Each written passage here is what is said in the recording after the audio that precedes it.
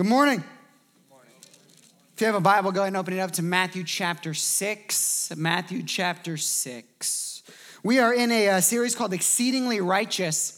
And what we're doing in this series is looking at Jesus' perhaps most famous teaching, the Sermon on the Mount. It's one of his most longest or extended, uninterrupted teachings that we see, at least recorded in the scriptures. And at the beginning of the teaching, or near the beginning, Jesus says this interesting phrase. He says, unless your righteousness exceed that of the Pharisees, you don't get in. And what he's saying here to the listener at the time, they would have gone, whoa. No one's righteousness can exceed that of the Pharisees. The Pharisees were the religious leaders of the day. They could have recited the 612 of the Old Testament laws back to you. And they knew how to follow every single one of them. If you've grown up in a Christian home or ever been around an environment where you felt like you had to follow every single rule to be okay, then you know what it might be to be a Pharisee. And so Jesus says this phrase to them, but he means something different. He doesn't mean you have to follow the rules or the laws better than them. What he means is you have to have a righteousness that's different, not a righteousness that's just external, what you do, but a righteousness that is internal, what's going on in your heart. See, the righteousness that exceeds that of the Pharisees is a different type of righteousness. It's an eternal righteousness. It's the type of righteousness that Jesus came to bring. Now, doubtless, an internal righteousness certainly leads to righteous living. In fact, it should lead to even more righteous living than that of the Pharisees, but it's a different type. So Jesus teaches this at the beginning, and then he begins to walk through different things, explaining it. In the first part of this series, what we did is we looked at what are called sins of the heart. And so Jesus said, maybe you've looked in and you followed the rule on the outside. You never killed anybody. This is an example of one. Thou shalt not kill. But he says, but do you hate in your heart? So the righteousness that exceeds is a righteousness that doesn't say, well, I didn't kill anyone. No, it's a righteousness that deals with anger, bitterness, hatred inside. And then at the beginning of Matthew 6, Jesus transitions a little bit. Instead of talking about the sins of the heart, he talks about something much scarier. And in this one, he says this, beware. Beware. He doesn't say beware early on. I think because Jesus knows this. We know intrinsically that having anger, bitterness, something raging in your heart isn't good. We know that. Christian or not. We see the effects of it. But in this one, Jesus says, beware. Beware, because this one creeps in. Almost unbeknownst to us, we can find ourselves, after following God in this part, or following Jesus now post the cross, we can find ourselves sneaking into this. And it's not sin lurking in the heart. It's self-righteousness. In fact, when Jesus uses the term hypocrite, it means something vastly different than how we use it today.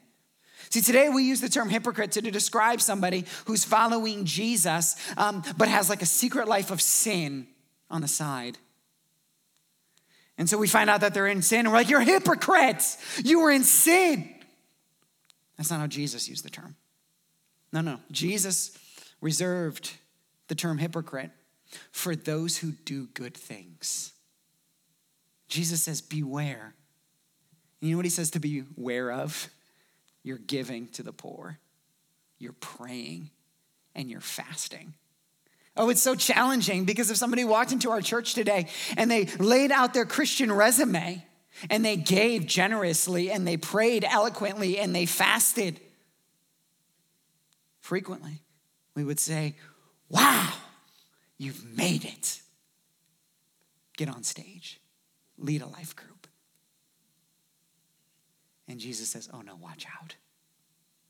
Watch out.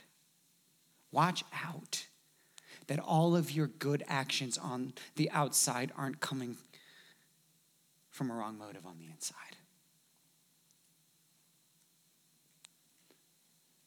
Said another way, what Jesus is doing here in this little mini-series within this series is he's saying this, is your faith a scam? Have you learned how to play the game? Have you learned how to play the Christian game in such a way that everybody thinks you're doing a fantastic job? because of the way you're raising the kids, or because of the way you dress, or where you go, or what you do, or what movies you do and do not watch, and you think, I've done it. And Jesus says, no, what's going on inside? Even in your good actions, what's going on inside? So then we arrive at this idea of fasting. Fasting is often talked about in the Old Testament. We see it all the time in the Old Testament. We see it early on in the New Testament with some heroes of the faith and it's around the birth of Jesus. And then one day Jesus is asked by a group of people, why don't your disciples fast? Now, if you're not familiar with the term fasting, what it means to fast is to intentionally abstain from something. Now, fasting became popular a couple years ago, I think mostly around the movie 300, because all these dudes were like jacked and ripped, and they'd intermittent fast, and it became this little fad. Well before that movie. These guys run up to Jesus and they say, why don't your disciples fast? Everybody fasts, but your people don't. Why? And Jesus goes, because I'm here with them. You don't need to fast when the point of fasting is right here with you. Now, after Jesus dies and he resurrects and the first church, we see something happen. What? They fast. They fast. And in the book of Acts, we see the first church after the Holy Spirit has fallen fast for two reasons: divine guidance and divine favor. Or we're going to say it today, to fast is to intentionally abstain from something in order to obtain insight, divine guidance, and impact, divine favor. Now let me tell you this before you slip into this mode. This is not a magic formula. It's not a potion. Oh, if I fast, then God must. See, the reason Jesus talks about fasting post talking about prayer is because in his teaching on prayer, Jesus reminds us that our prayers must align with his will. So what's happening here is when your will begins to align with the Father's will, when you pray as Jesus would have prayed, and then you add fasting into it, I think it's like a dynamite. So you see them fast in the first church. Here's how I want us to look at fasting this morning. When I was in 7th grade, we walked into gym on the worst day of gym class ever. Why? Not because we were playing dodgeball. No, because we had to run the mile. So the teacher looks at you and says, it's time to run the mile. And for any 7th grader, you begin to think, is this even physically possible? Can a human being do this, right? And I remember that in 7th grade and attempting to run a mile. 10 years later, I ran a marathon. Much harder than the mile. See, there are things physically when it came to running that I could do at 22 that I couldn't do at 12. In the same way, Jesus fasted for 40 days. And today what we're not going to talk about is fasting for 40 days. We're going to talk about running the mile today. And what I hope this becomes for you is, and I hesitate to use this word, but I think it's the best, is a spiritual practice. If we wanted to get spiritual, we'd call it a discipline. I'm going to call it a tool, a spiritual tool that you can use in your life. A spiritual tool, by the way, that Jesus assumes here would be a part of your life as a follower in Christ. And he says it twice. When you fast. Now, if you're anything like me, you say, well, why don't you fast? Because it's hard. That's why I don't fast. Not because I don't think it has meaning, not because I don't think there's value, not because we don't obviously see it in Scripture, but I don't because I like food. Donuts in particular. Jesus says, when you fast, he's going to tell us what not to do, then what to do, and then what happens when we do what we're supposed to do the way we're supposed to do it, not the way we're not supposed to do it. He says, when you fast, do not look gloomy like the hypocrites. Don't look like them. Don't look like the religious people who are running around and their faces look down and they look hangry and they're not doing very well. He says they disfigure their faces that their fasting may be seen by others. He's revealing their motivation. Their motivation is they want to walk into the meeting and somebody looks at them and says, why are you so unhappy right now? Why do you look so weak? And he responds to them, oh, I didn't eat this morning. And they say, why didn't you eat? He says, because I'm fasting. And they go, oh, wow. You are spiritual. You've done it. Good job. You know what Jesus says? He says that if we fast and we do it to be seen by others or to let other people know it, that becomes our motivation in it so that other people might think we're spiritual. And by the way, we can apply this to fasting, but you can apply it to anything. Why do you raise your hands in worship? Why do you fill in the blank? He says if you do good things out of a motive of being seen by others, then it's like the good thing never happened in my eyes. He says, when you fast, don't do that. Don't walk around, woe is me, I'm fasting. He says, no, that's not how you do it. He says, truly I say to you, they have received their reward. Their reward is simply somebody looking at them and saying, great job, or you're spiritual, if that's their motivation. Oh, but Jesus teaches us another way to do it. He says, but when you fast, he's going to teach us how now. He says, don't do it like that because they've received their reward. And by the way, the reward of somebody just thinking I'm spiritual is not the type of reward that I want to obtain when I engage in something like this. See, there's a different type of reward that Jesus is going to get to or that we can see throughout the book of Acts and the rest of Scripture, that insight and that impact. Like if I'm going to fast, then I want to see God do something. Like if I'm going to intentionally abstain from the flesh so as to worship God more fully, so as to set aside these things inside of me that tend to control me, like what I'm going to eat or what I'm watching or what I'm scrolling through. Like if I'm going to intentionally set those aside, then I want a reward that means something. Said another way, I want some insight into that question I've been asking of God. I want to see something move that's been held up in the spiritual realm and it needs some extra oomph to get through. In fact, what I'm hoping and what I've been praying for you this week is that at the end of this week, you're going to look back and you're going to say, oh, now it makes sense, and it hasn't for months. Or you're going to look back and say, oh, it began to move. Like that was it. Completely unrelated to my teaching, I had lunch with a friend that I haven't seen in about 2 years on Wednesday. And we're sitting there talking about his new career and how he transitioned out. And you know what he said to me? He said, I was completely confused. I fasted for 2 weeks, and at the end of it, I knew exactly what to do. I didn't even tell him what I was teaching on. Okay, so how do we do it? How do we do it? How do we use this tool? He says, but when you fast, anoint your head. Anoint your head. And now in the Old Testament, we see anointings of the head with oil all the time. We see David being anointed king. We see Saul prior to him being anointed king. We see prophets being anointed. We see all of these different things. Now, every time that somebody is anointed, their head is anointed, what that means is that person and nothing else. Focused right there. Them and no one else. An anointing is a way of narrowing. So what does this verse mean? When he says anoint your head. Well, I'm breaking a record here because I'm going to reference the movie The Patriot twice in one series, which is always a win. There's a family who told me they went out and rented the movie and watched it. So at least my sermons are having some impact. Now, in this movie, The Patriot, there's this opening scene where Mel Gibson and his kids have to go rescue their brother. And he looks at his brother, or looks at one of his sons, Mel Gibson does. He says, what'd I teach you about shooting? And he says, aim small, miss small. Exactly. He says, aim small, miss small. In other words, narrow, focus. Here's my hope for you this week, that as you engage in this practice, in this discipline, that you do so with focus, where you don't wake up and say, all right, well, I'm fasting, so God bless me. God, do something. No. I hope you wake up with a focus that says, God, this thing has been going on too long. I've been waiting too long. And this week, by the power of God, we're going to push this thing through. Focused.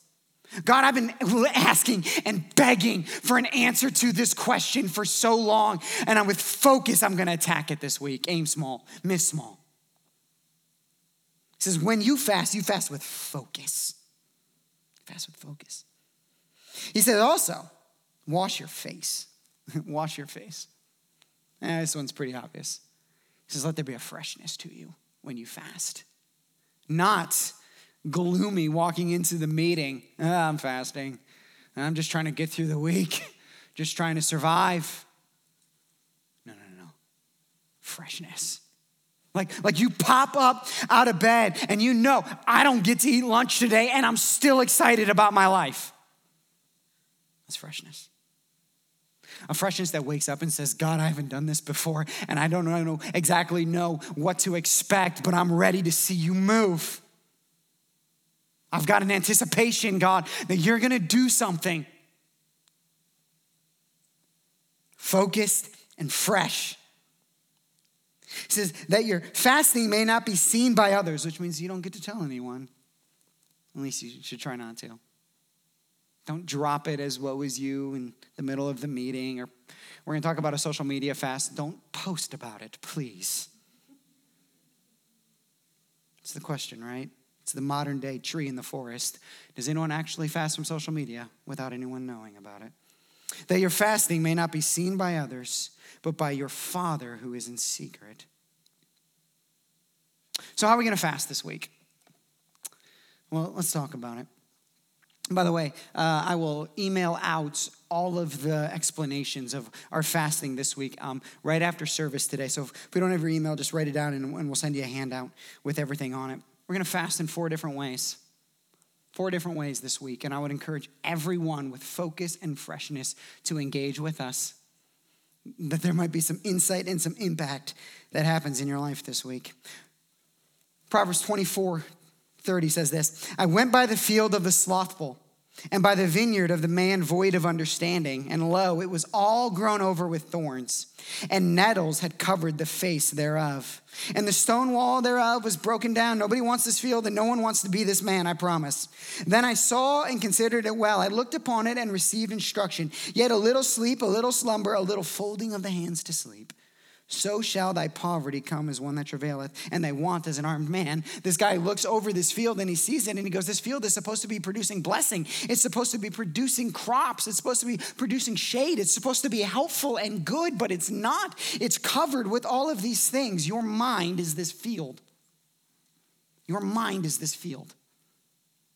And if we're not careful, our mind gets so filled with all of this unnecessary stuff that what is supposed to produce blessing, what is supposed to be good, what is supposed to be used for righteousness, what is supposed to be used for advancement is not. Let me say this another way. When I watch too many episodes of Suits, I start thinking more like Harvey Specter than Jesus. So Monday, we're going to fast from media. Let me tell you what this includes. The news. All of it. That might, right alone, just set some of you free, okay, from fear. Music. Video games, including Fortnite. Podcasts. Anything. 24 hours. Monday at 7 a.m. to Tuesday at 7 a.m. And here's what I'm asking. For 24 hours, let the message of God's grace swim in your mind and heart more than all of those other messages. More than that personal development podcast you need to get through your work week. More than that music that you need to motivate you to work. More than that Netflix that you need every night to relax. See, I think we miss a lot of God's messages because we're constantly filled with other messages. And so for 24 hours, we're going to practice listening and hearing God's message for you. By Monday, you might have already received more insight into God's presence than you have in months, simply because as soon as you got in the car, you didn't flip on the radio, and now you're 3 minutes into your ride. No music's playing, you're twitching, and God's speaking. It's Monday. Now, if you survive through Monday, we get to Tuesday. 1 Peter 2:2-3. Like newborn infants long for the pure spiritual milk, that by it you may grow up into salvation. If indeed you have tasted that the Lord is good. You already know where I'm going. Tuesday's food. I don't even need to tell you how much we build our lives around food. Is there going to be food? Is there going to be food? Isn't it amazing that people who make tons of money will still show up to something just because there's free food? It's like it's stuck in us in college and then we never get rid of it. And when we think about not having food for a certain amount of period, it's like something goes, 24 hours. And here's what I hope. I hope hunger pains hit you hard. And every time they do, you go to the Father. And first, you remember the pain that he experienced for your salvation. And secondly, you long for his presence in that moment. And that instead of eating whatever you eat, you would go to this, the bread of life. And you would say, Jesus, feed my soul before my body.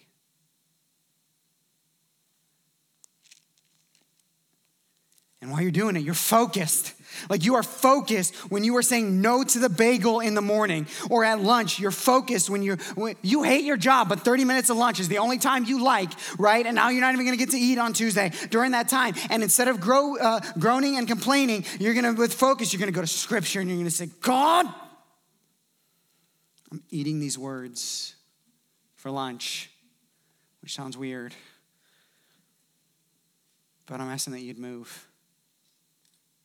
I'm asking you'd move in me, that you would change me, because I've been waiting for so long, and maybe, God, I just want to focus in on it. Please change me. Okay, that one is actually going to start Monday night. We're going to Jewish fast. So that starts Monday night after dinner. Okay? Monday night after dinner, eat dinner, whatever. Okay?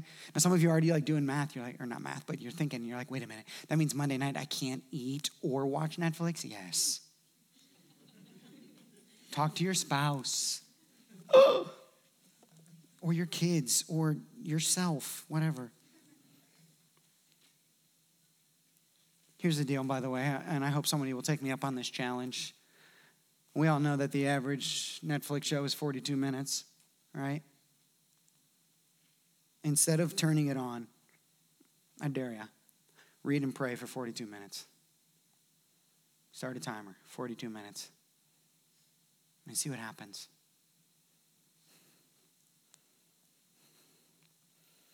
Some of you are like, shoot, I watch 3 episodes a night. Yeah, well, do the math. So that'll go eat dinner Monday night, and then you fast till dinner Tuesday night, and you get to eat dinner Tuesday night. It's a math thing. That's 24 hours. Wednesday. Oh, Wednesday. High school students, I love you. That's why we're doing this. 1 Samuel 16 through 7. And by high school students, I mean also middle-aged moms. Okay, 1 Samuel 16, 7. But the Lord said to Samuel, do not look on his appearance or on the height of his stature, because I have rejected him.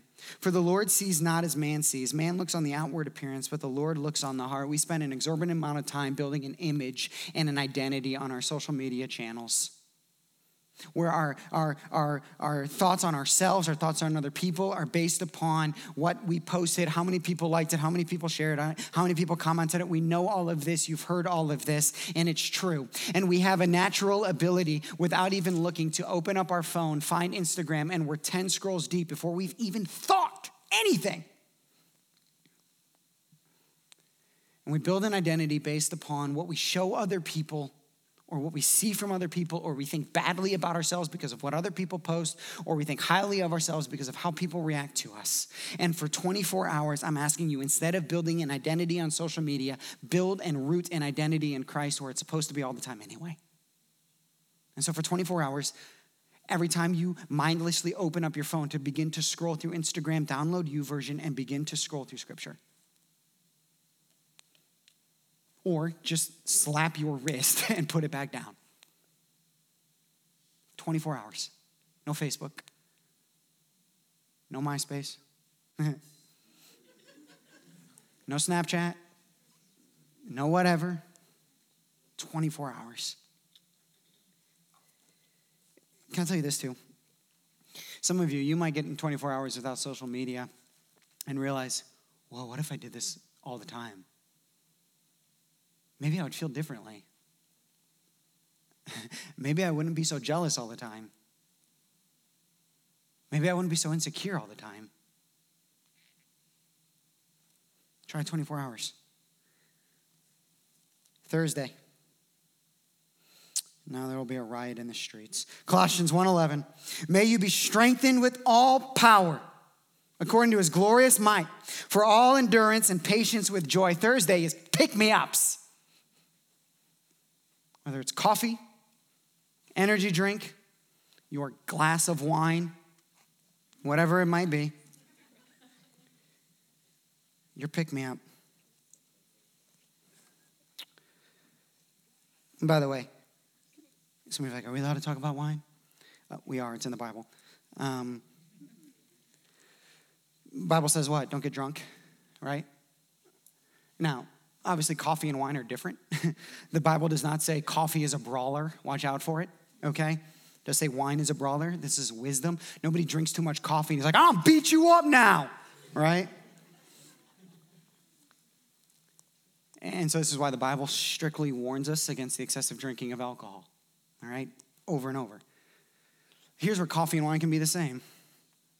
Here's where coffee, Red Bull, Dr. Pepper, Diet Coke, whatever, can be the exact same. We use liquids to alter our mood. We use liquid as the thing that gets us through the meeting, as the thing that stops me from yelling at my kids, as the thing that allows me to relax at night, as the thing that I have to have. So for 24 hours, what I'm encouraging you is to have the Holy Spirit instead of the Holy Starbucks. To let God's Spirit strengthen you so much, all power, that you can actually get through the workday without it. That you can get through the meeting. That you can get through the night. Whatever it might be. And at noon, when you start to twitch or fall asleep, you take a second instead of your coffee break, and you find a spot, and you say, Jesus, this is really hard. Would you give me strength? And here's what you're doing, by the way. Here's what you're doing. You're learning a skill, and the skill is to turn to him first in all things. And say, would you give me the strength to do this? Would you give me the power to get through this meeting without a cup of coffee, without a whatever? And you're building something. You're building a reliance and you're building a faith. On Friday, Romans 12:1, I appeal to you, therefore, brothers, by the mercies of God, to present your bodies as a living sacrifice, holy and acceptable before God. Here's what we're going to do on Friday. Friday, we're going to fast from all of them for 12 hours. Now, some of you are like, wait a minute. Does that mean I have to go 36 hours without coffee? Okay, if you want to have a cup of coffee Friday morning, it's cool. Okay, call it grace. But for the rest of Friday, for 12 hours, we're going to say this. Abstain from all of them. And then, Friday night, 7 p.m., break it. Because what's the best part of every fast? Breaking it. You do it every morning. Breakfast, if you didn't get that. Friday night, here's what I want you to do. I want you to celebrate. And I want you to break a fast, and you can break it however you want. Like if you want to sit down and you've got an energy drink, a pizza, you're scrolling through Instagram and watching TV at the same time, feel free. Okay? Most of you are like, that's what I do every Friday night anyway. I'm going to get it all. Do it. Break it. But before you do, remember the last line. And your Father who sees in secret will reward you. And you can flip this around and you can say whatever you want. But when it says reward you, I think that means something. And I think what it means is that God wants to move. And he wants to do something. And he wants to do something in you. And he wants to bring that knowledge that you've been begging for and that roadblock that right now the enemy or Satan is just holding up, and your fasting is gonna blow through it. And you're gonna get to the other side and you're gonna say, it finally moved. And Friday, when you break it, you look back and see what he did, because I'm hoping next Sunday, when some of you show up, you're gonna be like the mom who after last week came up to me and she had a picture. And I've known this girl that she was showing me the picture of her daughter for 10 years. And she showed me the picture and she didn't have words, she just had tears. Because it was her daughter smiling, and here's what she was saying to me. After 10 years of struggling with depression and every mental illness that you can possibly think of, something is happening. It was just a picture of her smiling. And she couldn't even say any words other than, God is doing something. Last Sunday, we baptized 20 people, and one of them showed up at this church about 7 or 8 months ago after what any of us would call a pretty rough go at life. And when he showed up, all of us started asking the question, who is this guy? Where did he come from? And why is he so angry? You know what he told me? It's because I don't have anything to be happy about. That's why. And last Sunday, we baptized that guy. And if you know who I'm talking about, you see him walk in here every Sunday now like he owns the place, with the smile on his face, coming up and saying hi to people. Why? Because God moved in him. And some of us, I think what this week is going to do is it's going to start bringing some things up or out that need to move. It's been too long. And so hope has died, or you thought it's just never going to happen. And you've been running the same play over and over and over. You ever watch a football game and they keep running the same play and they're like, what are you doing? Change it up. Change it up this week. Try it. Try it. With a focus. One thing, not 7. One thing. God, please move.